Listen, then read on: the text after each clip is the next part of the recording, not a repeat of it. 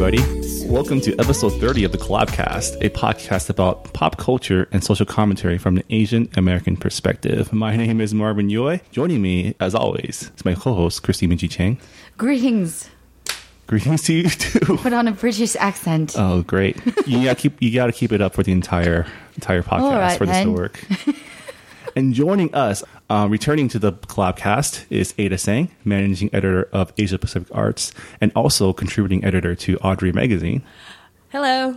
How's it going? Hi, Ada. Hello. And joining Ada is Rira Yu, online editor for Korean Journal. Yeah, Korean Journal. Korean Journal. Woo!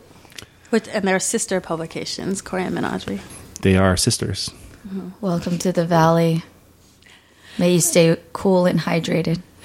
I have my water bottle. Good. Okay. Good call. Good call. We're going to keep this podcast moving so we can get back to AC as soon as possible. We have to turn the AC down in this room because we get a lot of fan noise. Is it that obvious? Because I don't... You can totally hear it. Oh, okay. Yeah. I apologize. Yeah. It's all right. This house just doesn't get too Do all right hot. here. Yeah. For the Valley, that is. I mean, you're on episode 30. That's quite a accomplishment. Yeah. Another milestone. What are we going to do to Dirty celebrate? 30. Oh my God, it's our Dirty 30 episode. Why you got to make it dirty? It's not dirty like bad dirty. God, Mario, you get hip. You have to keep with the lingo, especially now that you have had a makeover. Is that what the kids say these days? Yes, the kids. I'm a whole year younger than you. I know. Uh-huh.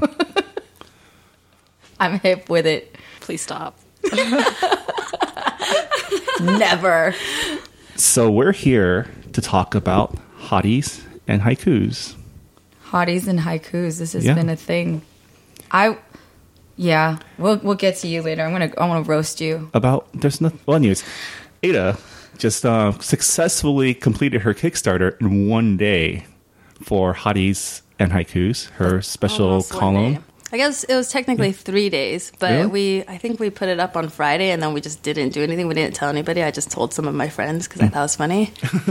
And then Monday, actually, we were in this meeting. Yeah, it was a very serious Really meeting. serious, long meeting. And I was like, we should promote this thing. I was like, oh my gosh, we haven't promoted it yet. So how is anybody going to know about it? But one of the people I had told was Phil Yu, Angry Asian Man, who was amazing. And little did I know, during the meeting... Oh, he's all about the hotties. And Yeah, haikus. yeah. I mean, Yeah. he is a hottie himself. So, like, he had promoted it, and then we had already started getting, like, all these donations and comments. And I think Rira was sitting right next to me, and at some point I looked at my phone, and I was like, why do I have all these Facebook alerts? I was like, what is going on? And everybody was posting about it and tagging me. I was like, oh, I guess we don't have to promote ourselves. Anymore. Yeah. We're done promoting. The hotties I mean, it was a really weird situation because we wanted to write a post about the Kickstarter on Audrey.com, but like Phil already wrote a post, and we're like, yeah, what? it was better than what. Oh, he scooped you guys. I know on your own story. Yes, that's true. Because I hadn't written I hadn't written mine yet, and what he wrote was so nice. I was like, oh, I don't. So I think even on my Facebook, I just shared what he wrote. Nice. Yeah. So did you guys end up doing the post on yours? Yeah, yeah. Nice. But it wasn't as good as Phil's. Yeah. Phil's a Typically pro. for like Kickstarter, you have like all your marketing like lined up for the launch, so you can just like blast. Yeah, yeah. But we were you know, not. you guys that were prepared. just.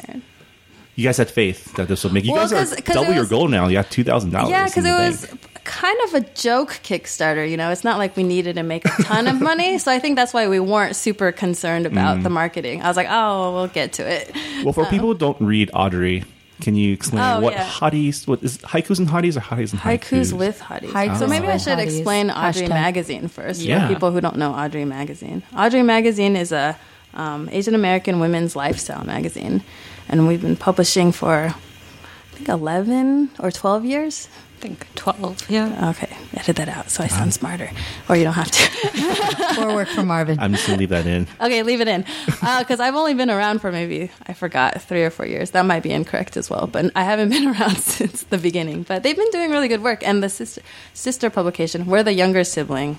The older sibling is Koream, who just had its 25th anniversary. Yeah. And that's a Korean American. Crazy. Yeah, and you guys are both print magazines too, which is Right, really which is very rare. pretty crazy. It's like you guys and I think Hyphen are the only Asian American ones. Yeah. Does Yeah. Hyphen still print? I think they print once in a while. Yeah, it's like a quarterly. They're like a quarterly though. Yeah. That's amazing.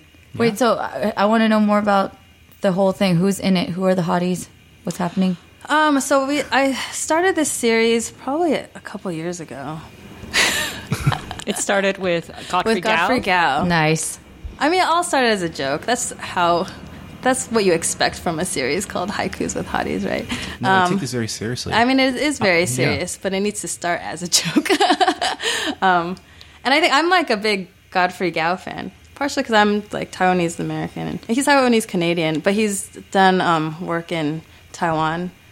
And I watch Taiwanese dramas because me and my husband watch them to try to brush up on our Mandarin skills. That's good. And he was in this new drama. I was like, oh my gosh, let's watch this. And as soon I kind of innocently showed my husband the trailer for it, like, we should check out this drama. It's called like Volleyball Lover. It's like just the greatest title. Like, I'm going to randomly choose. Yeah, I was like, I think my friend said this was good. We should watch it. And then he that's a pro movie choosing move right there. Right. And then he looked at it. He was like, I know why you want to watch this, because like it was just like Godfrey Gao was on it. He's so good looking. I had no idea who that was before until this year. Oh, really? What was that? What was that movie that he was in? Like the YA? Oh, the Mortal Instruments. Yeah, I heard that the series wasn't that great, but he looked great. Oh, he would look great anywhere. I know why. Oh, I remember why. Because I'm Googling Godfrey Gao right now. Because I was like, I don't care about this movie, but he's in it. It was because of Mulan, when they were saying that they're going to make the live version of Mulan, and everyone started speculating about who should be cast as XYZ thing. Somebody, I shared a post about it on Facebook, and somebody commented in my comment, Godfrey Gao. I was like, who's that? And you looked and you were awesome. Like, ooh, who and I is said, that? thank you, friend. Yeah. I can't believe I forgot who told me that. I've seen this guy before. Oh, he's very attractive. The person I like the most is Takeshi Kaneshiro. Do you guys know? Yeah. And I feel like he's like a little bit. They don't look. Oh, he's a lot of people. He's a cool dude. I feel like he looks. It's like a little bit of like a younger version of Godfrey. I mean, they don't but he's look older though, right? Of course, yeah. Like. No. Godfrey's the younger version of Takeshi. Because they have sort of like a similar. They got that kind of like. Yeah, because Takeshi Kaneshiro, he's a star in both Japanese and Chinese film. Okay. Yeah. Interesting. I have so many people to look up. Yeah, this is that's what we're trying to do with Haikus with Hotties. Yeah. Let you guys know about and the hot like Asian any men. other Asian movie star, he also sings. Oh, yeah. Takeshi you're talking about? Oh, yeah. He was a 90s pop star in Taiwan. Yeah. Which would make you think that you shouldn't take him seriously. But now he's like, a really great actor in like Wong Kar-wai movies. And basically every like John Woo movie. Oh, he was in Wong Kar-wai. Yeah, he was in... Chungking Express, Fallen Angels. Yeah, you should watch all of these movies. Anyway, of course this would go back to Takeshi Kaneshiro. But This is the second time you've mentioned him on this podcast. Did I mention him last time too? About how Brian used to send you pictures of him. Oh, apparently. That's right. That guy can wear a suit. Too. That's all I can say. Yeah, he's pretty good. That guy can wear a suit. Man Crush Monday. Yeah, I'll just send to you say, videos. you're already swooning. But yeah. Anyway, let me go back to the haikus of that. So let's reel this back in real quick. So basically, I read a lot of profiles. So kind of when you're interviewing people, like ideally you get to meet them in person and you sort of get a sense of them and you can sort of build your story that way. So we had this chance to interview Godfrey Gao, except for he wasn't in town. And I think they only offered it. So it's like the first level is like in person, second is like phone, and then third is email. And email's not fun at all. No. Right. So I think it was finally we finally got a chance to interview Godfrey Gao, but it was only going to be an email interview. And I think I was just driving home on the freeway what could we do with a Godfrey Gao interview that would be cool, even though we can only do it over email? And I was like, what's something that he could do that would actually be better over email as opposed to in person, right? It was and I was like, okay, so it has to be something where if he has to put some thought into it and write it out. So I think I was like, what if we have him exchange poetry? Because I think I just thought the idea of hot men exchanging poetry was funny. And I'm not a poet, so it's let's do haikus because it's oh my gosh. So I think I just sort of came up with this thing.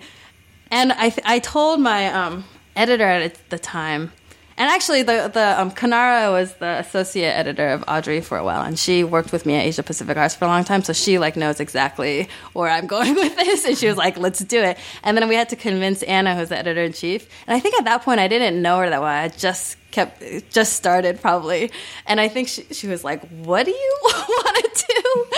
And I think she was just much too busy. She was just like, okay, just do it, like, just let me know, because I think she didn't quite get it, obviously, because it doesn't really make sense until it's a thing. So I basically had to pitch, like, Godfrey Gao's publicist, like, I'm thinking of starting the series. Like, I'm starting a series, and we want to start it with Godfrey Gao, because he is, like, the ultimate, attractive Asian man, and I don't even know what I said. I should dig up my emails.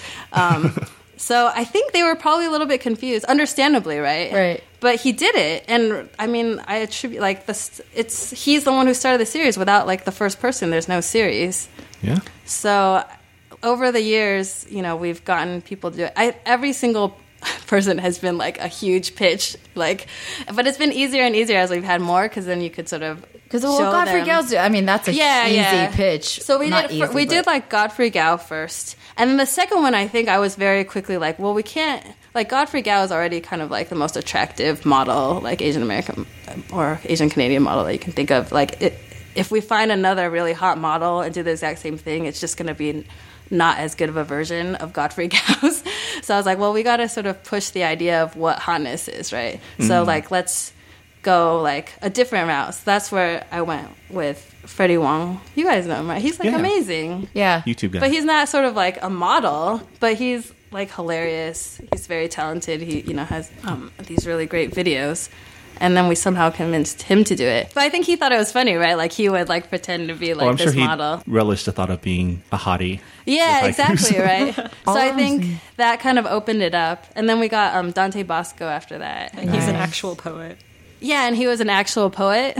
Because the whole time, I think even the tagline says something about, like, exchanging mediocre poetry. Because I was like, God. I know real poets, so I was like, I don't want to pretend that we're real, doing... He raised the bar, this guys. This poetry is all just up front, so I can talk to these guys. I know. I was like, it's okay. We're just... And the way it works is that it's like 3 haiku exchanges, and I'm basically asking them a question about their hotness through haiku, and then they have to answer it. It's so random. I don't know why it works, but I think it works because like haikus they're pretty non-threatening in the sense that like I feel like I couldn't actually get away with asking them questions like this in a real interview, like you about their hotness. Yeah, it's like you can't be like Godfrey Gao. So I think one of the Godfrey Gao. Yeah. So the first one has something to do with like what is it? How often? Oh, I have to read it like I'm a poet. Marvin should read Godfrey Gao's. Oh yeah. Okay. Do it. I don't even know how he sounds. Okay. It doesn't matter. You have your new LASIK so I'm going to play persona. Me, and you're going to play Godfrey. All right. How often do fans faint from Godfrey's smile or a wink? Be honest, okay? People think I am sexy, flattering. It's true, but I'm just bashful. So, like, imagine that. I couldn't actually, like, go to an interview with Godfrey Gao and be like, come on, be honest. How often do people faint when you wink at them? Like, you can't say that. Say that. You could. I would totally That's like say small that. talk off the record stuff, though. No, I would totally ask that. You know that there's tons of you have entertainment zero shame, though, so... Are you like insulting me? No. I think that it's fun. Like that's his job is to look good. I mean, it's not a demeaning question. I feel like it's kind of just being jokey. Yeah. I think there's some people you could definitely ask and they have a good sense of humor about themselves. But I feel like there's other people, because, they're actors, they want to be taken seriously for their work. For sure. Well, that's not just like, treated like an object. Of course. That's why you wouldn't I'm just saying, if that would not be the entirety of your interview. Right, so there's if you inserted that jokingly at the end, I think it would be totally. It's true. But see, like with the haikus with Hottie series, that is the entirety of the interview. Gotcha. Yeah. No, it's super smart. Yeah. So I think. Sometimes. Oh, but the thing is, like, when it works well, because it's not like we ask it on the fly, right? Like, we sort of kind of conceptualize a little bit, and then it's a collaboration, right? Collaboration. Hey. So, I mean, the idea is like my questions are kind of stupid. And then it's like a setup, and if they answer it well and they sort of show they have a sense of humor, which most of them do, like, it's like it makes them more attractive, it's not just, yeah. So I feel like that's my guess as in why it's caught on. I don't know. I wasn't expecting it to catch on that much, but I think most artists do. I think it's really sad that there are these expectations or stereotypes or whatever of artists to be like jerk-offs, because they're not. I feel like the minority are people who are very close. And you know what? I had this conversation when we were in Chicago. I forgot who I was talking with, but we were just kind of talking from the artist's perspective. You got hounded that much and harassed that much. And I ask like really demeaning, objectifying questions constantly. It would be hard for you to just be like, yeah, I love being treated like a piece of meat. It's great. I totally get that. So you never know why they may be responding to you in a certain way. Maybe they're just having a bad day. But I think for the vast majority, like artists, everyone that I've met in person has always been super humble and awesome. Granted, there's always like your randoms that are like, where's my Avion? But everyone else has a really good sense of humor and really humble. Yeah. Well, since then, you've had a whole series of these, and now it's going to be a calendar. Oh, yeah. So once we had 7, so after Dante, we got Yan Chen, who's like a American Ninja Warrior guy. I don't know if you're a fan of that show, but I love American Ninja Warrior. So I heard about it through you. Oh, really? Yeah. So he was, last year, he was one of like a few people to make it to kind of one of the final, stage 2 of Mount Midoriyama. So I found him, and then I think we got Randall Park. That was huge. Randall Park. You get Randall Park. Like, people take you seriously. They didn't take you seriously after Godfrey Gao? I'm like, why not? No, but I mean, like, not seriously. But it's like you have 5, right? And Randall Park actually did it. And then we got Chris Din to do it. Nice. So we got the Wong Fu production. And, nice. And then then we got the Sudarso brothers. Who? Oh my gosh. Okay, so the main photo. I don't know if you looked at the Kickstarter. You should pull it up. From the beach or something? Yeah. It's with them with like animal floaties and their arms and they're shirtless and they're walking. So they are amazing. Okay, let's talk about that. So what is happening right here? So who are these guys? Who are these guys? So Blue Ranger? Oh yeah, so Yoshi and Peter. Yoshi's the Blue Ranger in the new Power Rangers series. But I feel like they have an online presence. They have a lot of really, really passionate fans. Because I think they've worked with, Wong Fu Production or something. They've sort of just been around. They've been in a lot of YouTube videos. They have their own channel. And they make a lot of comedy videos. And they're really down to earth. And they sort of share a lot of their stuff on social media. I mean, the girls at Audrey are huge fans of them. So so for me, like, part of it is the haikus, but part of it is the photo shoot. And it always kind of matches the haiku, but in a sense, I think I'm always trying to do like a spoof on the hot male shoot. So I've since the beginning. Is that why? Let me describe this photo for them. It's 2 dudes wearing hot pink swim trunks, short like hot pants swim trunks, wearing animal floaties around their one's their a waist. zebra and one's a pelican. So I feel like from the very beginning, we've always thought. Oh, and when I say we, I'm probably thinking of Craig Stubing, who's like our photographer, who's done a lot of these shoots. But we've been like, oh, it would be so awesome if we could get somebody to the beach, sort of emerging out of the beach, holding something weird. So we were like, I don't know if it's like a hammer, but it's the idea that like they have to act like they're really hot, but they're like holding something that's like completely ridiculous. You're subverting expectations, right? Yeah. And I feel like like the guys who participated in our series probably don't even know this, but we've tried to do that with some people, but we've never asked directly because it's really awkward to be like, so we I don't know if you're the type of person who would do this. So I think we like try to take Dante Bosco to the beach to be like, oh, let's just feel it out, see if he would be cool with this. But we ended up taking him to the beach and it was like a super cloudy day and it looked more like he was in the desert and he was really, really cold. So we were like, yeah, I don't really think he would be that cool with like taking a shirt off. But it's okay because we got like good photos, that way. And I think with Yan Chen too, we were like, let's go meet at the beach.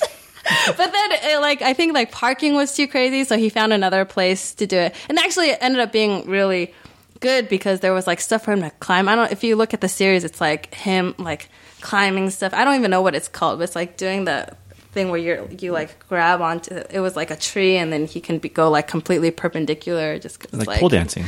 Is it like pole dancing? I don't know. I don't know. I think it's like parkour, maybe. I don't know. Oh, that's probably what it is. I heard a story from the Audrey girls, and they said that you guys didn't even ask them to take their shirts off. Yeah. Okay. Here's the thing. They just took it off. So like they know what for them, this was the first time where I was just straight up like, this is like a dream, like our dream shoot, like the beach coming out. I didn't even say shirtless. I didn't say shirtless. I just said coming out of the beach, like kind of wearing something silly. And then they just completely got it. Like they just completely, like the pink shorts they provided, they got themselves. Like I provided the the floaties. I went to Walmart to find very the floaties. Nice. So you're welcome. I like these guys. I mean, if I had that body, I would probably do whatever. Yeah. So it was great because it was like we took them there. We sort of were like, so this is like the idea, just like play it seriously. And they're like, yeah. Because like there's a point where you're like, are they going to take off their shirts? Like, do I have to have that conversation? And I was sort of like the person who would have had to do it. Like, be like, so like, do you want to take off your shirt now?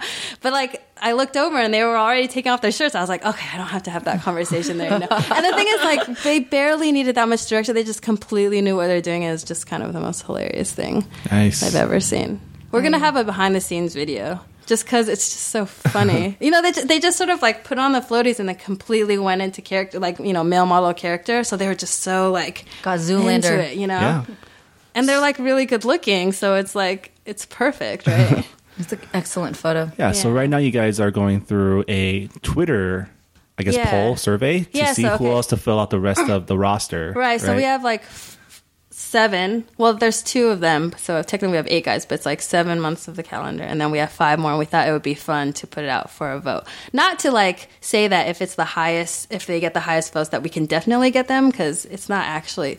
You know, we still have to convince them. It's not like they're going to be like, sure. I'm not going to fake no haikus. But yeah. But like, we have this vote going on. Yeah. But what's awesome is, like Ada was saying, this whole series is all about kind of highlighting dudes that are, you know, hotties in like varying different ways. You know, my personal favorite campaign right now is for our friend Shaw Mura to appear on this on this calendar.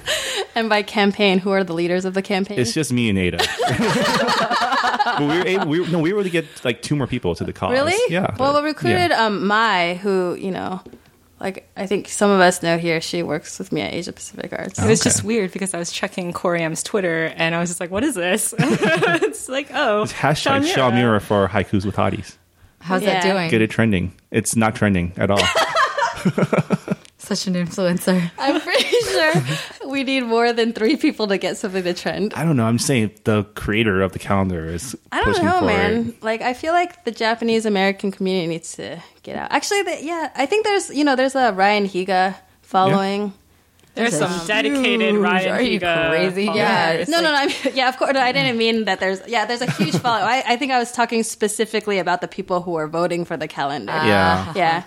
Of course, he has a huge following just in general, but not all of them are coming out to vote for the calendar because it's only like whoever has found the calendar. It's not like we have a ginormous reach. What about like Ki Hong and stuff? I'm surprised he's not he's on it. He's nominated. He's nominated. Yeah, he has his following. I bet all the usual like suspects. I actually have like because I had to count the votes, which is really fun, by the way. So I have like you know, these spreadsheets of like votes, who's voting for who how many times, and then I like kind of put them in order, and then I just decided to make charts.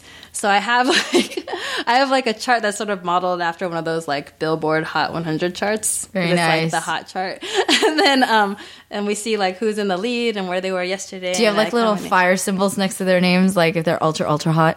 I don't. It's only I should. You should just let Minji take care of emojis. Yeah. So we know like who's like right now. Actually, like Daniel Henney was first for a long time. Well, I mean, just obviously. He's been first for like the last decade. I feel but like. A couple days ago, the Eugene Yang fans came out with images, and he overtook. They are legion right Daniel there. Henney. Yeah, but Hari Konabolu has like a huge following, which I'm kind of How do you? I'm rooting for Hari. You've probably seen him. He has a show, right? Or he does YouTube videos. He was on Totally Biased with W. Kamau. Oh, he's amazing. You should watch his comedy. Yeah, he does a lot of social commentary, like comedy. Yeah, so he's doing pretty well. And then actually, I love him. Yeah, everyone else is pretty close after that. Yeah? Actually, well, we get some nominations once in a while, so that's kind of exciting. Awesome. Yeah, so for everyone, we'll probably plug this again at the end of the podcast. But if you guys just want to lock down your calendar, you can go to the Kickstarter, search Haikus for Hadi's calendar, and you can Haikus with Hadi's. Haikus with Hadi. To clarify, I'm not the writer here, so you gotta listen to the creator. Yeah. Our publisher was just like, "What is this calendar? Like, I don't understand. Like, who would buy this?" And I feel like this is some like rogue project you guys are creating. Wait, so this is officially like an Audrey calendar, or it's an Ada calendar. It's an Ada calendar. I mean, it's just like we went a little bit project. rogue because okay. Here's what happened.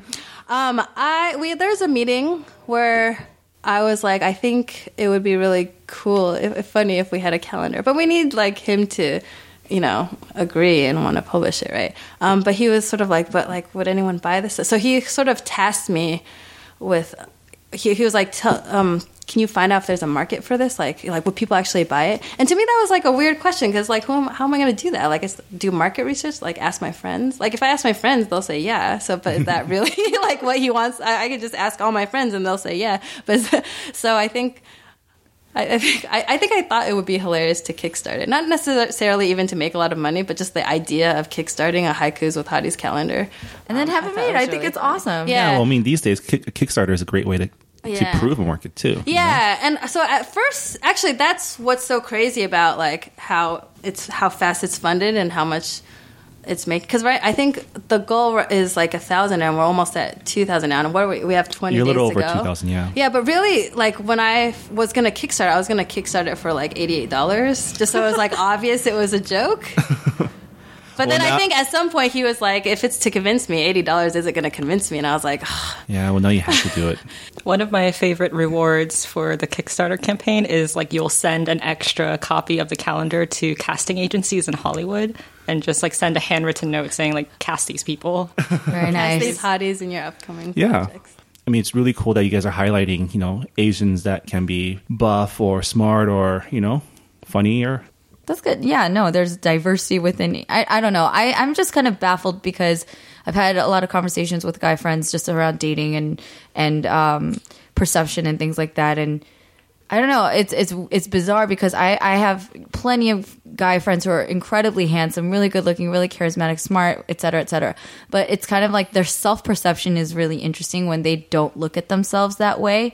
And you don't want to like blame something saying like, oh, well, society doesn't say I'm sexy, but it does kind of make an impact on you that even when you are, you don't even see it. I don't know, it just kind of blew my mind. There are more than one guy friend that I was like, dude, you're like an incredibly eligible bachelor, what have you. Yeah, but they just don't look at themselves like that. That's like, representation like we talked about before. Like a lot of times when you're big and buff on the screen, you're usually a bad guy or like a henchman, right?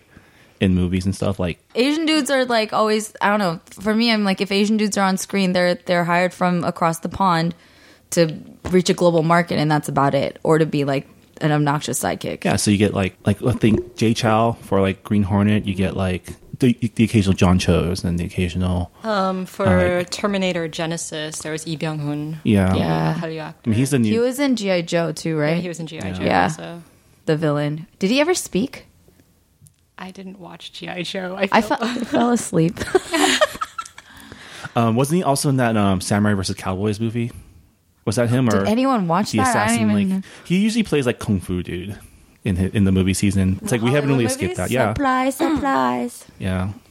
But I mean, yeah, like it'd be cool to see, like Asian heartthrob. Yeah. Because, Yeah, I mean, it's true. I can, like... You can tell Hollywood doesn't know what to do with a really hot Asian or Asian American actor. I think Daniel Henney is like a good example of that. Like he did the movie, Shanghai Calling. He was a romantic lead, and he was like pretty good in it. But like he can only get cast in an indie film made by an Asian American filmmaker. Whereas like if he's cast in big Hollywood stuff, he's kind of in the supporting role. And really, like, Daniel Henney's a leading man role. You know what I mean? He's not like a supporting character. I remember he did some interview not that long ago talking about that. Is he more actor trained or is he more model? Like, what was his background? He started off as a model. Okay. Yeah. And he's going into acting? Yeah. Okay. But he's been doing it for a while, probably at least like 8 years He's now. been in like K-dramas and not like doing that whole thing. Yeah. Like, that's a whole other universe that I still don't know. Not know. I've rejected. Yeah. I mean, I don't know what was the last prominent role he was in, but he was in the Wolverine movie playing like silent he was playing assassin Zero, dude. He has a but he's going to be in a Criminal TV Minds. show coming. He's going to be in the reboot of That's cool. Criminal Minds. Wait, January. reboot? Did no, it go away? It's not reboot. Sorry, spin-off. Okay. That's what I meant. Sorry about that. Wait. Well, that's why I think when Keon came into Maze Runner and like played this strong Asian American role, and he got to be like such a prominent, strong character, have lines and everything. Yeah, so like that was a really like big deal. It's like a big deal, or like Steve Yeun on The Walking Dead. Exactly, it's like a big deal. But I think the fact that we're still like sitting here, that we're very much in this universe of arts and entertainment, and we have to think this hard. Well, here's the thing, right? Like, I think that's what people like. What we're trying to show with Haikus with Hotties, because once as people have been tweeting me, there's a lot of like, why didn't you include this guy, and why didn't you include this guy? And I feel like the idea behind that is that, like, there's certain people that are obvious because there are so few. Mm-hmm. But really, like, because I cover arts and entertainment and, like, Asian American arts and entertainment, and we didn't include a lot of guys because we only had 10. And it's like, when you think about it, like, how many guys are in these huge movies in Hollywood, then it's just a handful, right? But that's Hollywood's problem. But, like, if you think about, like, good-looking Asian American actors, like, there's a lot of them. We didn't include most of them, you know what I mean? Like, there's so many people that are on that list because we actually had a meeting, like, which 10 should we choose? And it's not a list of, honestly, it's not a list of, like, who I think is the 10 hottest people, because it was, we sort of consulted with, like, a lot of the Audrey interns. A lot of them are, like, a lot younger than me. So, and, yeah, but I wanted to sort of represent that, right? Because I was looking at the, like, who I had before, and I was like, I think the over 30, I'm representing the over 30 group pretty well. But it's sort of the idea is, like, how do you cover different areas, like, have some diversity. And then it was sort of also the idea is, like, this is very specific. It's for this calendar, so you're sort of thinking, like, who might actually do this, and you have, like, some long shots, but some that you think might be accessible. Yeah. So, I mean, yeah, it's not just, hotness is very complicated. It is. Contextualizing it. It's true. Like, I had to do, my friend assigned me the story at PRI.org. It was a story about Asian American representation in Hollywood, and they interviewed John Cho for it, but they wanted something to go along with it, so they asked me if I could pick 5 actors that they were, 5 Asian Americans that Hollywood should cast more. Mm-hmm. And it's like, I asked her so many questions because I was like, you don't understand. This is, like, really difficult. Because I took it so seriously, because I was like, what, like, because she was like, hot, top 5 hot Asian American actors, and I was like, or Asian, I don't know if it was Asian or Asian, but that was my first question, Asian or Asian American? Like, what I mean? What do you want?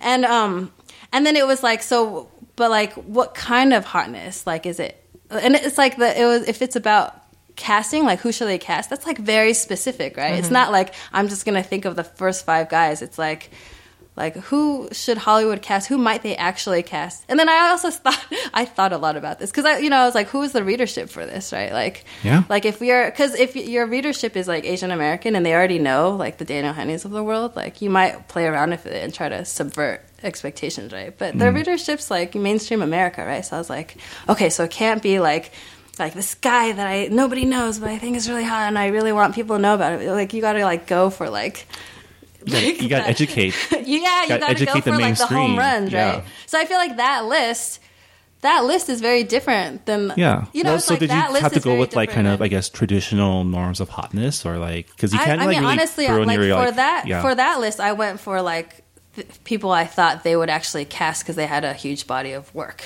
Oh, okay. And I could see them, you know what I mean? Whereas, like, other people, like, maybe they're really hot, but they haven't done that much. Or maybe they're not that good of an actor, but they're really hot. Like, you don't want to like put them in there because like Hollywood casting agents will be like, oh, like, because I feel like you want to like direct your readers to like their body of work, right? Like, check out this person in this movie, check out that person in that movie, and like look how cool his one line is. Yeah, you know. So that's the different levels of hotness, people. But the thing is with Hollywood, honestly, if they are really good looking, not that talented, and have a giant Twitter following, Hollywood still would hire them. Let's be real. So I don't know. That's just this is the thing that we talk about and then we keep learning within the industry of like just what counts. And this is nothing to do with being Asian. This is just kind of like if you want to make it in the industry, like what gives I don't you really a boost. See a lot of like, I mean, you have stars with followings by virtue of being stars, but I haven't really seen a lot of like social media stars cross over to mainstream as much. They still get the leg up though. Like if there's a new project, if there's a TV show, and like that's how you start though. You start with getting a guest star, a co-star appearance, or whatever, and it grows from there. It's a known fact. Like if you have 20,000 Twitter followers versus someone who's like Shakespeare theatrically trained, but like has 50 or 100. That person, for casting directors, it is a big draw because if they're trying to put you in a series, they want viewership. Like that's what drives everything. I'm sure like Arden Cho's following helped her when she got Teen Wolf. I'm not saying she's not talented, but I'm sure it helped her. Yeah. I mean, I don't know like the history of her career. So I don't even. She was modeling and she was doing stunt work. Okay, and she was doing a lot of music. Actually, before she got casted for Teen Wolf, she was about to go on a college tour because she had just released her own album. But then, right when she was about to go on tour, she got a call back for Teen Wolf, and she had to cancel her entire tour. And this changed her entire life, pretty much. That's awesome. Yeah. I mean, I've talked about this with singer friends of mine, and they're like, well, what if I dove into acting? I'm like, the reality is you would have to work on the craft. You would have to get really good at it. But the fact that you already have a base of, a fan base definitely would not hurt you. So I don't know. That's why I think like that's why a lot of people are disillusioned and frustrated in Hollywood because they're just like, well, the next model will come along and as long as you're pretty to look at, it doesn't matter if you can act. I don't know. That sounds super bitter, but that's like a harsh reality of the business, right? Like you have to have some sort of appeal, whether it is being super funny and like you have a Twitter following just because like you write the best tweets on the planet, which some people are like really, really pro at. Those things matter, But do you think that, I feel like that definitely matters in the short term, but do you think... Oh, longevity, yeah. I don't see Oscars in their future unless, again, they develop into really having a strong craft. But I'm saying in terms of reaching mainstream, popularity and reaching mainstream favor, I don't equate the two with, like, you have to be ultra talented. Do you know what I mean? Like, I guess, that kind of still feels like a really cynical way of looking at things. I kind of feel like when you're casting someone, like, I think being able to play that part still matters.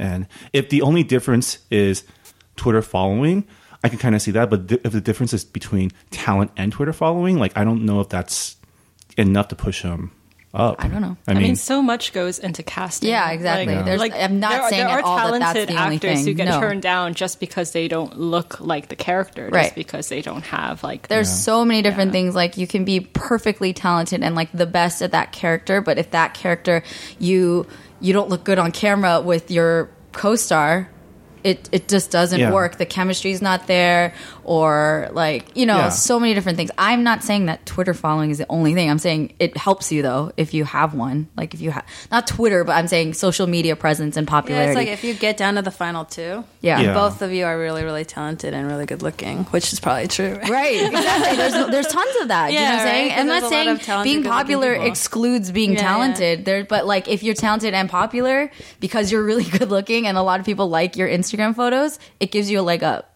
That's not cynical. I think that's just reality. That's why America's Next Top Model has that whole like social media thing on the show. Yeah. Really? Oh, what? I haven't been following that. What's because like now they, now it's like co-ed, right? Like it's like guys and girls. Yeah. America's Next Top Model, and people get eliminated based on like social media like followers because like they'll like post their photos on Instagram, and if you don't get enough votes, then wow. Yeah. Well, that's kind of. Everyone's trying to gamify their reality TV shows now. Like, just calling in is not enough anymore. You gotta have engagement because that's how you get people's eyeballs onto the brands that they're marketing, right? like all the product placement, all the advertising, all the things. Yeah, that's what television is. I was gonna say one of the more popular stories recently on Korean was the model, the Korean Justin model. Kim. Justin Kim. I don't know if you want to tell us about fine. that. Hi, Justin. Let's tweet this to him. I don't know if you want to describe it for people who don't know about it, other than him looking fine. Fine.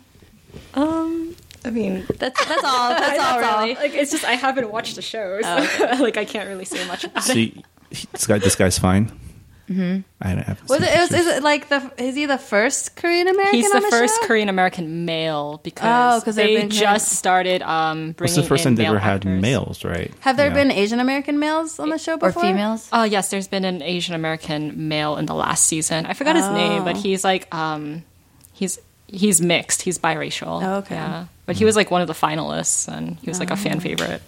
Interesting. Well, have there been so I'm guessing there's been Asian American women? Oh yeah. There's been a lot actually. I haven't been keeping up. Well, the show's been on for like a jillion like years. over a decade now, right? It's like their 23rd cycle, I think. Damn. Yeah, I'm guessing. I don't know. If it's a lot of models out there trying to make it. Yeah. Did they ever have a segment for under?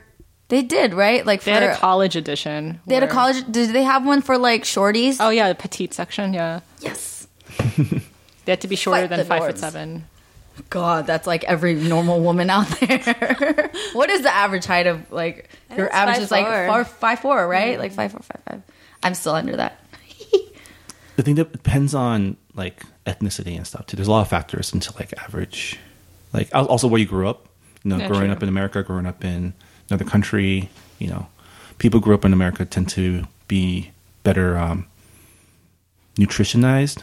If you go to Europe, everybody's really tall. Yeah. Isn't everyone really tall in Korea right now? That's what I heard from my friends who went recently. I haven't gone in like 11 years, but I heard they're all significantly, on average, taller. Well, Koreans are on average like taller than most Asians, right? I don't think so. I'm not not from what sure. I've understood growing up. I think we're pretty all small. Not small, but definitely not above average. I'm 5'5", so Yeah, my cousin's 5'7", almost 5'8". I'm 5'1", but like, I don't know. We've never been particularly tall. guess. Well, I mean, so traditionally, They take growth hormones though. I think generally, like the more north you are, the taller you. That's kind of like the Chinese thing. It's like the more north you are in the country, the taller your like average height is. Interesting. I don't know any of these things. All I know is I get criticized about my height, but I don't care. I really like my height. I like being small, and I never really realized that I was small until I was around 18. It was not of a concern, but then everyone else gave me crap, and my dad started telling me that I should take growth hormone injections. Really? Yeah, I was like, why? did you stop growing at like? Yeah, I went through puberty when I was 10. Oh my so God. or not before 10, but I was a youngin', and you know, I went through my growth spurt. I got my boobs and all that stuff way before middle school, and so I was the tallest in my class. And then I stopped, and then everyone else started growing. So I was no longer in the back row of my school photo. You know, everyone else. It's interesting, You kind of. feel like a tall girl. I guess so. You grew up And with and people make fun. They're like, "Oh, you have a big personality." I don't know. I just never really recognized it. And then when I was in high school, I went to, you know, it was like 95% white people, and so a lot of really tall white girlfriends, and I love all of them. And I would hug them, and I'd be like right in their boobs.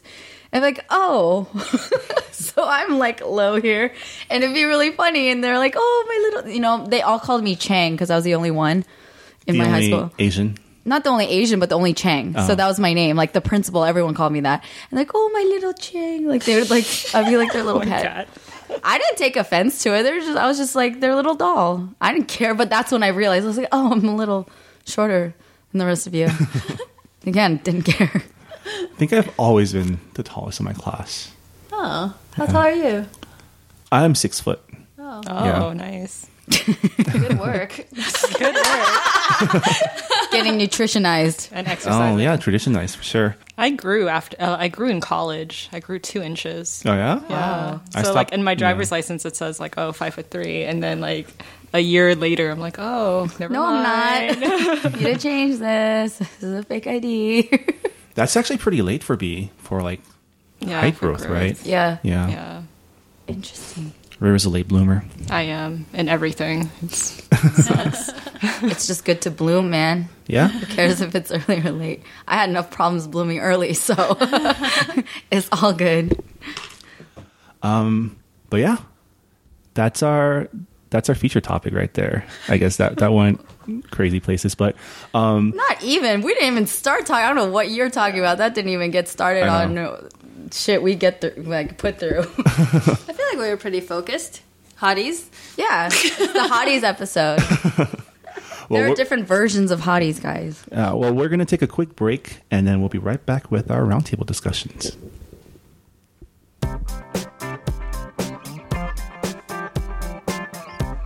Hey guys, as you know, this podcast is brought to you by the Collaboration Movement. We're all about empowering Asian Americans in pursuing their passions in the arts and in life in general. We got a couple updates coming up. This Saturday, we have our inaugural Collaboration Empower Leadership Conference. So excited. Yeah, we're going to have a lot of great panels, great keynote speakers. Our guest Riri is going to be on it, on our writing panel. It's going to be awesome. And for more information, go to www.collabempower.org to find out what to expect and also to register. It's going to take place in Los Angeles, so sorry everyone else. But if you're in LA this weekend, come on by. It's going to be awesome. If you're in Houston, there's an open mic on Thursday, August 27th. Check out the Collaboration Houston Facebook page for more information. And a couple new shows just got announced. Collaboration SF's happening on 10/10, October 10th. It's going to feature BuzzFeed's Ashley Perez as their host. It's also going to have a bunch of their alumni coming back for one more round. I'm so sad I'm missing that show. Like, truly, truly heartbroken. But you guys are going to kill it. It's going to be awesome. Yeah. And finally, the finale of the Collaboration season, Collaboration Stars, happening on November 14th at the Aratani Theater in Little Tokyo. So mark your calendars. It's going to be awesome. You heard it here first. Yeah. Seriously, though, I want to plug Empower because I want to plug Empower. It's going to be a really, really exciting event. I mean, I've just been coordinating and going back and forth with the speakers and the moderators, and everyone's really preparing hard and putting a lot of thought and passion into preparing some good conversations. And, you know, a lot of that depends on, like, the people who show up and them being open and being courageous to get up at that mic and just, like, ask the questions that they may have initially been scared to ask. So I'm excited to do a recap next week. But if anybody's in the LA area, can't wait to see you there. Come say hi to me. You know, I have people come up to me and say, I listen to your podcast. I feel like I know you. I think I said that. Yeah, you said, and someone in Dallas said that to me too. She was like, wow, that's awesome and weird, and I don't know what to do with that. But I'm more than happy to say hello to people and hear your thoughts on everything. So please do say hello. Yeah, and if you have any emails, questions, feedback for us, feel free to send it to us at podcast@collaboration.org.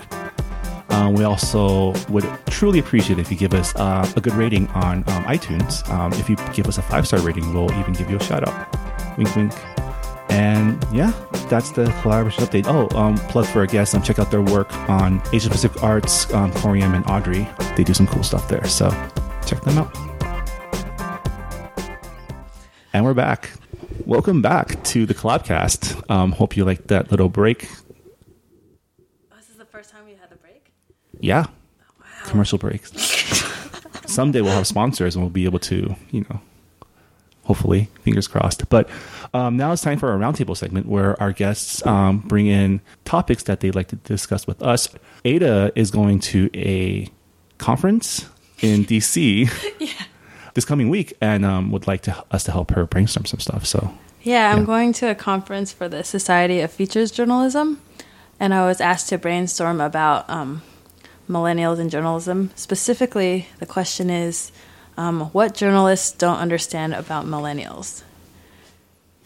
And I didn't know until I had to think about the answer to that question that I was a millennial, because I always thought like millennials were a lot younger than me. But I guess I think the 80s. Yeah, I think 80s, you're still technically a millennial. I think 82 is the front cutoff, I want to say. See, I'm 82. Yeah, I mean, I'm 84, Minji's 84, so we're kind of like the advanced guard of the millennials. And then it goes till I think end of the 80s, right?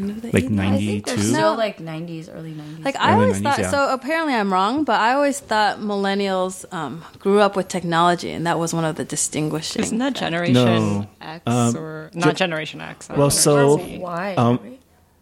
As someone who read a couple articles on generational theory, Generation X is kind of like that's like reality 70s bites, to like 82. Yeah, like those are the people who came of age during like the 80s, right? So Generation Y, which we are, which is the millennial generation now that we're called, we came of age during the 90s and the early aughts. So I didn't realize Generation Y and millennial was the same thing. Yeah, so we're the generation that can bridge the gap. Kind of, we grew up without technology and then we adapted. And then the next generation, which still is unnamed, they're the ones that grew up totally like kind of connected. Gen Z. They're Gen Z. They don't have like a millennial term, but there's been a lot of there's I forgot the name. There's this millennial theory that called them the homeland generation because they expected there's some generational theories that say that generations go in cycles, and so you can predict how certain generations grow and kind of develop based on where they fit. So our generation is kind of they call it the hero part of the cycle because we grew up during a crisis. We came of age becoming problem solvers and becoming like kind of independent. And the next generation, because they were born during a crisis. Like the theory, I need to look up this theory, but basically they grew up kind of protected because they grew up during a time when like their parents want to protect them from like the crisis, like the financial crisis, things like that. And because of that, they kind of grow up more sheltered, which is kind of what's happening these days, you know? Yeah. But I just looked it up, and apparently Gen Y is all the way to early 2000s. Okay. So it's a pretty broad, it's like a 20-year. I'm a millennial, Yeah, too. you're a total millennial. Yeah. I think anyone who's just entering college-now-ish or high school is Gen Z. Yeah. I think that's what's so weird to me because I feel like, especially with technology so quickly, like or progressing so quickly, it seems like the generation should be going faster. Like I feel like people that are 5 years younger than me are so different. You know, I mean, in terms of how they relate to technology. So the idea that I would be speaking for someone who's Rira's age is very confusing. Well, the thing about like the early 80s portion of like from I think 80 to 85 is we're kind of caught in the middle because we have some Gen X tendencies, but we're definitely millennials in terms of like our behaviors. Because Gen X traditionally has always been the more counterculture generation. They're the ones that like I think traditionally grew up latchkey kids. Like they kind of had to grow up fast is kind of the generalization for that generation. Mm-hmm. And so because of that upbringing, that's why their kids, Gen Z, are more like they're more concerned about stable family, things like that. You know, isn't like the hover parents. Yeah, helicopter parents. Yeah, like they monitor every freaking thing. I got really not minimal. I just didn't get monitored nearly as thoroughly as some of these kids that I know that are growing up now. And who knows what the outcome will be. I mean, it definitely went through like rough times as a teen, but I mean, I was reading a post from our friends about how like his older kids are millennial generation, and they when they were growing up, they like rode their bikes everywhere, like, you know, to go places. And his youngest kid, who's more Gen Z, doesn't want to like ride his bike outside because he doesn't want to. Like, he doesn't want to go explore. He likes being at home, you know, or like maybe that's his personality. Though I'm wondering if that's like. But that's kind of like the general. Well, parents now don't let their kids ride their bikes. Period. Though it's like I feel like there's more caution about that now. Like, you shouldn't ride your bike anywhere. Like, I don't know if you're going to get kidnapped, and I don't know if you're going to. That's kind of. I mean, there's something to that pattern. Mm-hmm. You know? Yeah, no, I'm saying that there's a generational difference. Wait, so what is it that you need to research? Like, what are we trying to help you brainstorm? So in terms of how we both produce and consume journalism, like we it's a little bit different than I think generation. Yeah. And I guess that's the question, right? Like the question is what journalists don't understand about. And it's like kind of a little bit of a weird question because you're kind of assuming news changed since like. I think there's so many sources. I feel like it's hard to trust information now.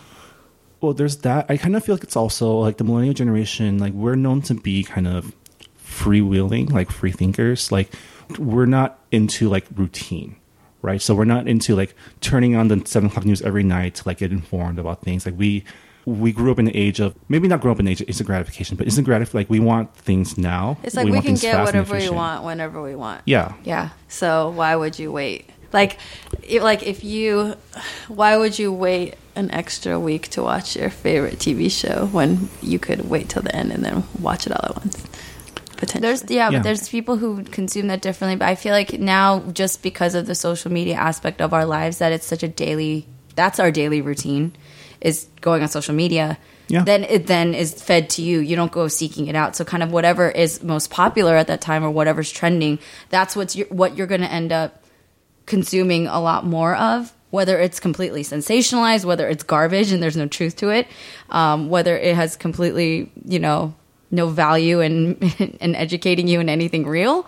Well, I think that's like a big thing, right? Content. Like people who are like a little bit older than us, to get their news, they would go to sites, like they would go to New York Times, they go to LA Times, they go to New York or something like that. Whereas I'm guessing most of us find stuff on our social media feeds. It's like what people share, or maybe we go to like certain Facebook sites, or not sites, but we have the feeds, right? Yeah. I mean, like a couple of years ago, there were not that many news channels. There was only like ABC, like CBS, like the main like channels, and that's where you got your news and all of your journalism. But now you have like Huffington Post, Vice, Verge, like all of these sources. Instead of anchormen, you have like writers you follow or like certain people. So it's like, how do you guys get your news? Is it through Facebook, Twitter? I've kind of gone through this transformation lately where I listen to NPR every day. It became part of my morning routine, and I don't know why or how that happened. I started. She became a podcaster, and part of that, but also I was just like it was actually the app. I was like, wow, this app, like, it updated on my new iPhone, which I sold my soul to purchase earlier this year. And I was like, wow, this app is very like easy to navigate, and I liked how they had all the different programming. And so because I think the user interaction with my app became a little bit cooler, to be honest. I was like a little bit, I'm guessing that there was part of me that was more willing to do that. And I already knew that it was good to be informed. So it took effort on my part, but I also do credit, I mean, I'm sure NPR's team put a lot of effort into like making their app even more streamlined and more accessible and more user-friendly so that people consume that. And then I noticed that their sound programs became shorter. So I was listening to 3 to 5 minute news updates on X, Y, or Z, and I would just let it play as a playlist. That's how I started. But before, it used to be my New York Times. That was always my reliable source. Like before, even since I was in high school, until New York Times published it, it didn't really like get confirmed to be legit or have happened. Like all these other sources were questionable, right? So that's how I grew up. I had subscribed to things, and so they came into my inbox. And then before that, I was like Yahoo. I was on Yahoo Mail. But yeah, it's still Twitter and like Facebook are still huge sources of like whatever my friends are sharing, especially about earthquakes. There were a couple. Yeah. This past weekend, yeah. Yeah. But you find moment to moment. Oh, that was an earthquake. It was a 4.6. Yeah, and like anytime big news is like people share it, like the blast in Tianjin last week, or like the wildfire in Big Bear right now. A lot of people are sharing that. Yeah. Yeah, like I guess it depends what kind of news. Like the news I get on Twitter is usually like what's it's what's trending, what's hot, like what everyone's talking about. But yeah, I think it's been a while since I read anything print. Like the print magazine I read are more like features based, like ink, like things that are less news, more like educational or like informational, things like that. I guess that's a good question. How much do you guys read stuff on print? Not that much. I got Citibank gave me points for something. I didn't really use my card, but I got points, and so they're like, get free magazine subscription. So I did. I get average about 5 magazines a month, which is a lot, and I feel really guilty. But I browse through them, so I do, I guess, superficially in a very shallow way absorb stuff. So I kind of see what's hot. I get Entertainment Weekly. I used to go to gossip sites a lot when I was in college and stuff. I always was reading Perez Hilton. I was just really, that whole celebrity surge that started back in the early 2000s, like really, I got sucked right into that vortex, man. But now I don't go anymore at all. Does Kindle count as print? No. Do you guys use Kindle? I do, but not for news. Like for books, right? Yeah, for books. I've never encountered anybody who read things like a newspaper on Kindle. That sounds weird. I guess not on Kindle, but I have a subscription to the Wall Street Journal on my iPad. So So on tablets. I like read that once in a while. I haven't read in a while. I'm paying for it, so I should probably read it. But how much of your news do you absorb through videos? Because I feel like a lot of articles are now being like formatted into like video format. I don't really like watching, not as much. Like if I like load up, if I load up a link I clicked on from Facebook into like a Washington Post or Huffington Post or whatever, and a video was running, I usually click that off because I find that distracting. I feel like I like reading more than watching. Yeah, same here. But I also like listening sometimes more than reading. So so like even like NPR listening in the morning. Because I think sort we're of multitask. Right? Exactly. Yeah. Like I'm cooking breakfast and I'm putting my pot of water on the stove and whatever, and I'm listening. Still, I'm not like truly. No, I'm listening. Yeah. It's I weird. think that's part of it. I think there's like multiple things at play, right? Like one is like the content is important, but almost like the convenience of getting people that content is just as important, maybe even more important. Yes, right? absolutely. And I think the other thing that's changed is like kind of multimedia is a lot more important, kind of like video and like audio. I mean, and then sort of shortness, I think. People have, I like, think the format span. of articles have changed quite a bit in the last 5 years. Because like before, I feel like you had these long, sprawling articles, but now because of bloggers and like other sites, they're a lot shorter. They're like 400 to 500 words, and sometimes they break it down. It's almost like every site has kind of like this listicle format. Everyone's trying to chase that BuzzFeed format, chase right? that BuzzFeed format because it's doing really well for them. It has been doing extremely well. So, Olivia, do you guys ever read kind of like these longer feature stories? Because that's something we always sort of think about. Because we keep them, maybe because we like them. Or I like them. I like them. And I feel like I grew up reading them, and I still like them. If I'm, these like really long New Yorker profiles or something. I think like super long, but I feel like if they're really good, I still really like them. Yeah, if they're good. I think that's what the natural evolution of the journalism aspect has become, is that I think the descriptors of like what a good writer can do, or like what defines good writing, has changed. Because in the past, things had to be strictly informational, to the point, and people would still consume it voraciously because they need that info. They have no other way to get it, right? Now, I think you need to be able to be engaging and to a degree entertaining with your news, so that you don't lose interest, right? Like you can't. It's not to become like a novelist or like completely change the facts about what you're reporting on. But that's why I think the whole video and the voice part comes in. Like you have to be engaging. Like I've listened to podcasts where the voice is just so dead and flat. I don't want to listen to it like at all, because I will find another way to get the same information in a more entertaining, enjoyable way. So my enjoyment now is a part of this news consumption process, I guess. If it's not enjoyable, then you can always find someone else. With those longer articles, I think these days narrative is like the way you tell it has a lot to do with it. I mean, that's what made Serial so compelling, right? It's the way they told that story and then furled it. But I listen. I read.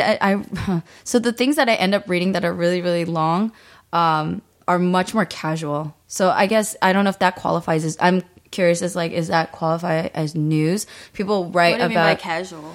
They cuss. They like use jargon that's. I think that's fine. That's more. Yeah. It's. Do you know what I'm saying though? That style of formal, informational, factual kind of thing. Yeah, I guess I can sort of explain why. So it's kind of the difference between like if I do a profile on somebody, right? Like, am I gonna take that and then just put it into a Q&A and like edit it so it's like really, really short, or am I gonna like try to tell a story about it and sort of like talk about the intro, sort of craft something for you to read. And I think that's something that we're always talking about, because really, like, as writers, we like doing that because it makes for an more interesting story. And really, like, especially for entertainment, everybody's interviewing the same people and doing the same thing and, like, just copying the same thing. Yeah. So I feel like that's so lacking, and it's sort of like doing a really good profile. I mean, I think that in itself is kind of the millennial thing. Like, millennials are known for, like, questioning things, right? Like, we ask, why should we care a lot, right? And that's kind of what you're talking about. Like you're giving the reader a reason to care. Like, why should I care about this person that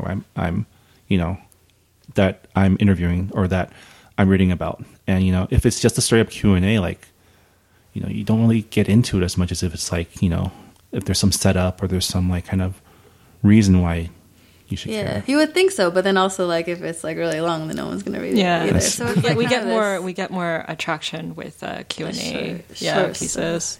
So I feel like as journalists, kind of trying to strike that balance. We're always trying to, because it's like we like the more reported, longer stuff. And I feel like if people did read it like that, is you get more out of it.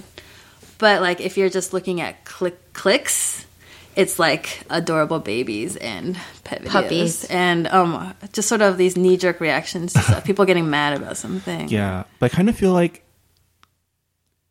if you were talking about journalism and kind of, I don't think you're competing for them for eyeballs, but I don't think that's really your competition. Like, you can't frame it that way, or else you're going to be chasing like an unattainable goal for like what you guys are doing. Yeah, right? I feel like that's always been my theory, but I might be wrong, where it's sort of like, because if you compete with that, you're going to lose. And it's like, you're not going to have stuff that you're that proud of. Whereas like if you don't compete with it and you like give them something that like nobody else has, then even if it takes people longer to discover it, like you're going to be unique. But I don't know, that's like a theory. It's a lot of, you have to find your audience, but you have to make sure like that audience will stick with you. Yeah. Right? And that's kind of the thing with like it's really this hard generation. if like everybody's like looking for the fastest thing. I don't even think it's a millennial thing at that point. It's just like the internet thing. Right? It's like all there's a lot of noise out there. There's a lot of like, you see it all the time, like clickbait sites where like someone's taking someone else's content, but like slapping it on their site so that they get the eyeballs, and then they get the data and they sell it to whoever wants it, right? Like these days, like most sites have the same business model, which is like get people onto my site, get their information, and then sell it for money. But I think in light of that, and again, not a generational thing, but kind of more of like a bigger societal issue that we're having with shorter attention spans and blah, blah, blah. In light of that, people are definitely catering to that and making all sorts of short, not too informational, clickbaity kind of things. Then it actually raises the value of true, like well-written, lengthier, more in-depth and analysis or whatever, or news reporting that is increasingly becoming a rarity. And then maybe I think it's just going to kind of balloon and keep fluctuating, where people don't pay attention to others, pay attention to time. They're like, oh wait, no, I'm sick of all these like stupid, irrelevant pieces of news. I feel like that's where I'm at now, where like NPR, I made a conscious effort, like I want to stop spending so much of my time watching irrelevant videos. They're still in my life, granted, but like less. It's not. Do you know what I mean? Like they're not all bad. A lot of them are. They're highly entertaining, but I want to know what the hell I'm voting about now. Do you know what I'm saying? It's election year next year, and I want to know what's happening in the world. I want to know where my dollars are going, why the prices of my food are going up, what's happening with the drought. Like I care about that more now. So maybe the solution is wait for millennials to grow up. There's tons of like really mature, and that's what I'm saying. They become influencers, right? And then they share stuff. That's we're growing the phase where we're becoming like millennials are now solidly like the young adults. Like we're the entry level. We're like the next generation. Like we should be moving into middle manager roles if only the baby boomers would retire. I mean, we talked about this before, but like like we're at this phase now where we're poised to become like the deciders. Right, or at least play a bigger role. And the idea is like, where do we take it? Where?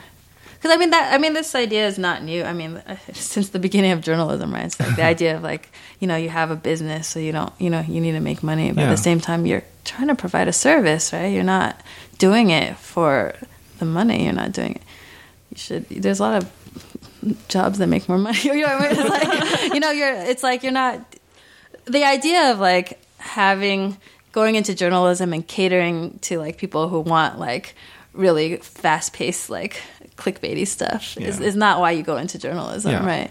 But then it's sort of like, how do you navigate that? Because it's true, like people's attention spans are like shorter, and there's like so much more stuff that they could be doing instead of reading your long stuff. So it's like, Well, I mean, I think that's what's kind of cool about BuzzFeed now is like, a lot of people that are creating content for them are using their platform now that they have an audience to like say like make more controversial points. Like a lot of Eugene's videos are like very like polarizing, right? Like some of his views. I appreciate that. He goes into cross-dressing, he goes into like things that like maybe if you were playing it safe, you probably wouldn't do, but because they have that platform, right? I don't think like I think the general age-old, like this is way before we ever became of age or before we ever existed. Everyone's always going to look at the new generation as they're lesser than and they're more selfish than and they're more spoiled and pampered. And like when we had back in our day, we were, more hardworking and all that stuff, right? That attitude, that's forever. I find myself, I do that occasionally, but I think, and I've said this before, because I'm a little bit older and I work with like a lot of college student and younger professionals with collaboration. For me, I'm like, every generation has its idiots. Every generation has its group of people who really could care less about the well-being of the world and, making the world a better place. They're just kind of here to be there and have fun and move on. That's, I think, every generation. We have no way of like saying back in 1900 if they were way better or way worse or what, we don't know. All we know is now. And my theory is I think every generation's the same because you just think that your generation was smarter and better, more hardworking, etc. I say that millennials and Gen Z, actually Gen Z has been getting a lot of good press saying that like they're so much more purpose-driven. Well, because everyone hates us. Well, whatever. That's besides that, it's just that they are growing up with all this privilege of information. But I would say with any privilege comes with a lot of pressure and burden. Like they're growing up knowing so much more than I ever knew as a kid. And that's got to stress. Like, I don't know. I just like knowing how I am. I would have been so stressed out and worried and like, you know what I'm saying? Like it's so easy to become pessimistic and cynical. So they have a lot to deal with on their own. Just having so much information right in front of them. So, but I heard that, they're very much more concerned about things having purpose or like having something that is meaningful or that's going to do something good in this world versus just making money. Whereas, we're given the bad rep. Millennials are given the bad rep. Well, no, that's actually what they say millennials are. Like millennials care about like work. Like millennials care less about like we're not like our parents. We're the transition. Like, we're not money driven. We're not money driven. We're purpose driven. Yeah. I heard them a lot about Gen Z. Maybe then we're the starters. It's because a lot of our parents, like in the baby boomer generation, like a lot of them got laid off from companies that they've dedicated like 15 years to. Right. And it's just like you watch your parents get laid off or get fired from these jobs from these careers that's the only thing they've known their entire life pretty much, right? And it's just like, okay, well, what's the point of putting your loyalty in one company, right? Like find a job, find a career that you actually enjoy and love, and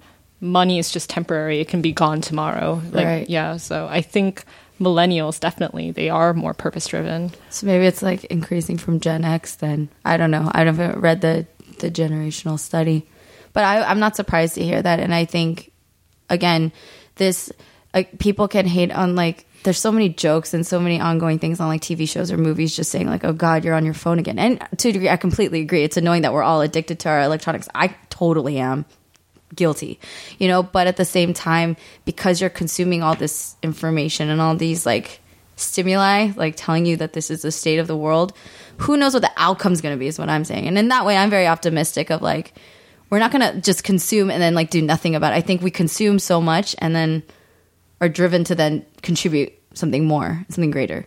I think like that's what I get to be around, and so I'm grateful. But then I see like, oh, there's kids who just want to be Kylie Jenner.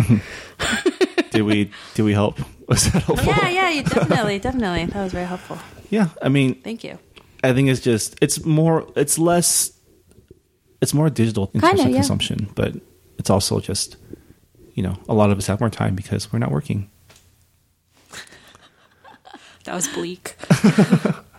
What are you saying? We're working more. That's such a lie. One less topic is talk a little about pop culture gas because Rira, you just watched the Star Wars movies for the first time. All of them in one day. That is intense. It was like 10 hours of just... So is that after pressure of like people saying, how can you not have watched this forever? Oh, so it just pretty much started because I graduated from film school, but I haven't watched a lot of movies. I haven't watched a lot of the classics. When I got into film school, I kind of panicked because I was like, what am I going to do? I haven't watched anything. And then I went to school and they kind of expect you to have already watched these classics. And it's just, it never... They talk to you like it's tribal knowledge. They're like, and then I'm just like, I should really watch these films. So I made a list of all these like films I haven't watched, like Star Wars, Indiana Jones, 2001, Space Odyssey, Citizen Kane. And I'm just like, okay, I'm going to go through all of these movies in 1 year. In a year. I think there were about 50 movies on that list. How far are you? I've only gotten like maybe 15. But I'm saying that's a very, very ambitious. We only have 52 weeks in the year. You have 50 movies. That's crazy. Like weekends and weekends of watching movies. Originally I was gonna write about each movie that I watch, but I was like, I do not have time for that. Yeah, so just you could do like sum it up in like a haiku kind of thing, like a challenge. You know what I'm saying? That's a good challenge because you want to review and get your thoughts out, but like succinctly, or like in a tweet. Yeah. Yep. It's always interesting because like when I was in business school, I had a friend who had never seen a lot of movies. So when we would make like Anchorman references or like any like movie references, she'd be like, "What's that? I don't get it." Yeah. Like Gladiator. Like she hasn't even seen Princess Bride. A lot of people haven't seen Princess Bride. A lot of people haven't watched like The Goonies. Like there's so many like cult classics to me, or like staples like Coming to America. And everyone knows like Sexual Chocolate, but like there's so many people don't know what the hell I'm saying. I mean, everyone's got their cult, like I guess pop culture blind spot. Yeah. Like my friend just had like a huge just everything because she never watched movies growing up. So I didn't watch movies growing up either. Yeah, and it's always very awkward because like people have like television references, like I grew up watching Sesame Street or like Gargoyles or whatever, and I'm just like I don't know any of these shows exactly. And then and then like my parents kind of like released their grip on me in middle school or like high school, and that's when I just binged. Like I was like, what are all of these shows glued to the TV? Saying? Yeah, like my dad was always like a pop culture like fanatic. Like he would watch movies we would go to Blockbuster or the Blockbuster equivalent every week and rent a new movie. But my blind spot was always like, you know, when you're a kid, like there's the boy movies and the girl movies. I don't know. So like the girl, like the first time I ever saw Clueless was last year at a collaboration retreat when Minji forced me to watch it. When the heck did I do that? At the collaboration retreat last year. Collaboration retreat. I didn't force anyone to watch Clueless. Yeah. Look at Marvin making up lies again. I never did. I was probably watching it. I didn't make you guys watch it. It's a great movie, so you're welcome. There's only one TV. So I was like, I didn't know Paul Rudd was in this. Yeah, no, a lot of people, again, like, it's so funny. When you get older, you realize, like, yes, there are the girl movies and boy movies, but everyone enjoys rom-coms, and then people who say that they don't are liars. Because my friends who watched When Harry Met Sally, maybe it's because of the age thing, they're a little bit more mature and have been through relationships, and they understand the whole male-female friendship dynamic. I wasn't allowed to watch that movie. Why weren't you allowed to watch it? I was like, because the orgasm scene? Yeah. It's a great movie. It's a great story, but like a bunch of my guy friends watched it later because I kept nagging, like made references to it, and they're like, "That's really, really smart." And it was written by a man and woman together. Like they wrote it together to like highlight this funny dynamic. Men and women, can women and men be friends? And yeah, I was like, why is this a girl movie? Because it's talking about relationships. It's because of marketing. That's why. Yeah, because marketing. Yes, because we saw pink aisles at Toys R Us. That's true. Yeah. What other girl movies? You got any blind spots? Like Crossroads. That was. I never watched. Is that Britney Spears? Yeah. Why would you watch that? I never watched it because it was a girl movie. I never watched it, and I'm a girl. Because I like good film.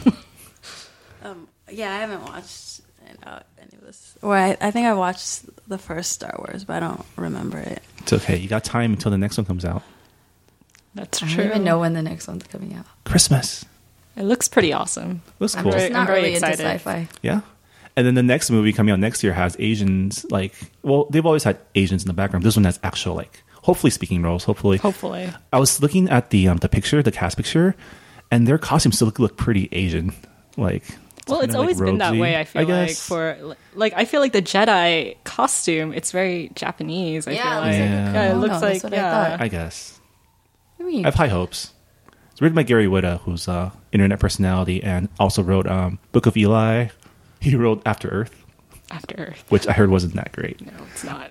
But he also, so he used to be an editor too for a PC Gamer. That's cool.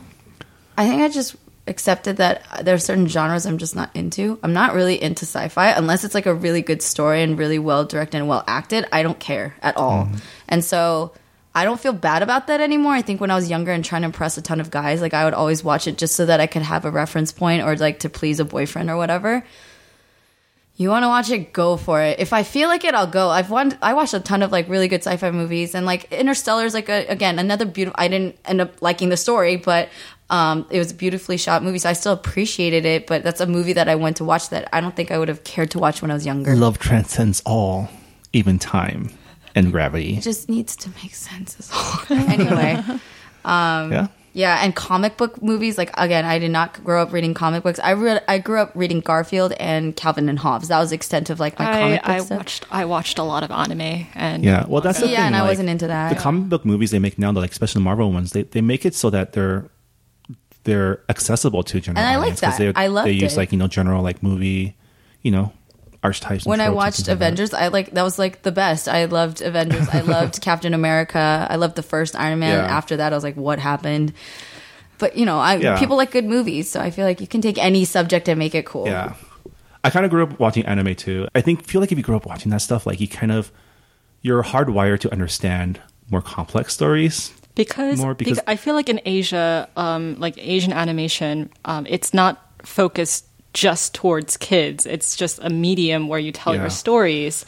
And they're super into like psychological. Yeah, there's like, a lot of deep, psychological like, drama. Yeah, like you learn about Carl Jung and like Freudian. Like you can watch a movie like Totoro or like Grave of the Fireflies. They're made by the same studio, but one is like a war movie and people die. Wow. Yeah. It's intense. And Totoro is just like an imaginary like.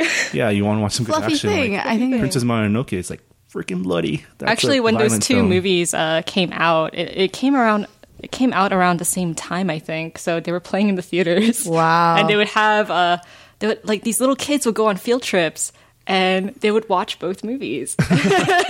And you can tell like which one, like if they saw like Grave of the Fireflies first, like there's a difference. It's like, oh, yeah, these kids are more jaded.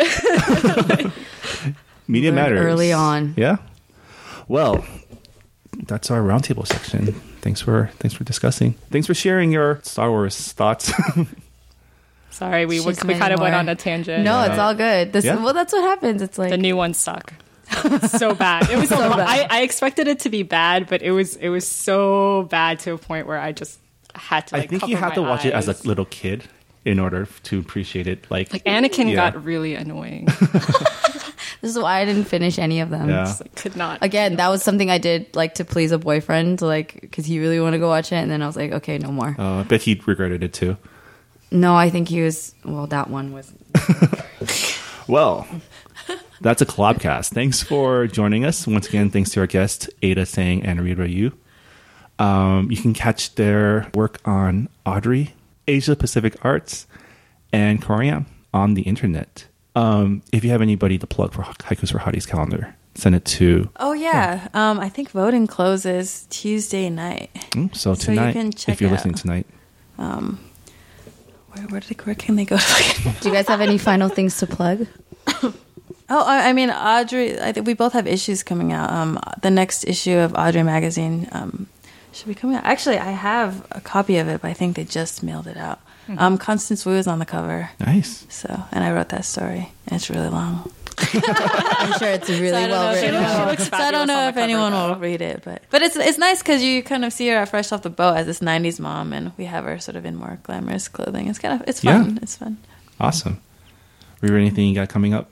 We're going into print this week for Korean, and who's on the cover this time? We don't know who's on the cover, so find out. We will soon. find out. And again, if you want to ask us any questions, send it to podcast@collaboration.org. We will read it on the air because we like it. Rita actually sent us a really cool questionnaire last time where we found out that test. I am a vibrant bazaar and Minji is a cold office building. She's still having problems I was with that. thinking about bringing like another test with me, like to this podcast. Do it. You have to come back, and we have to. Yeah. And for the Collabcast, I'm Marvin. I'm Minji. And we'll see you later.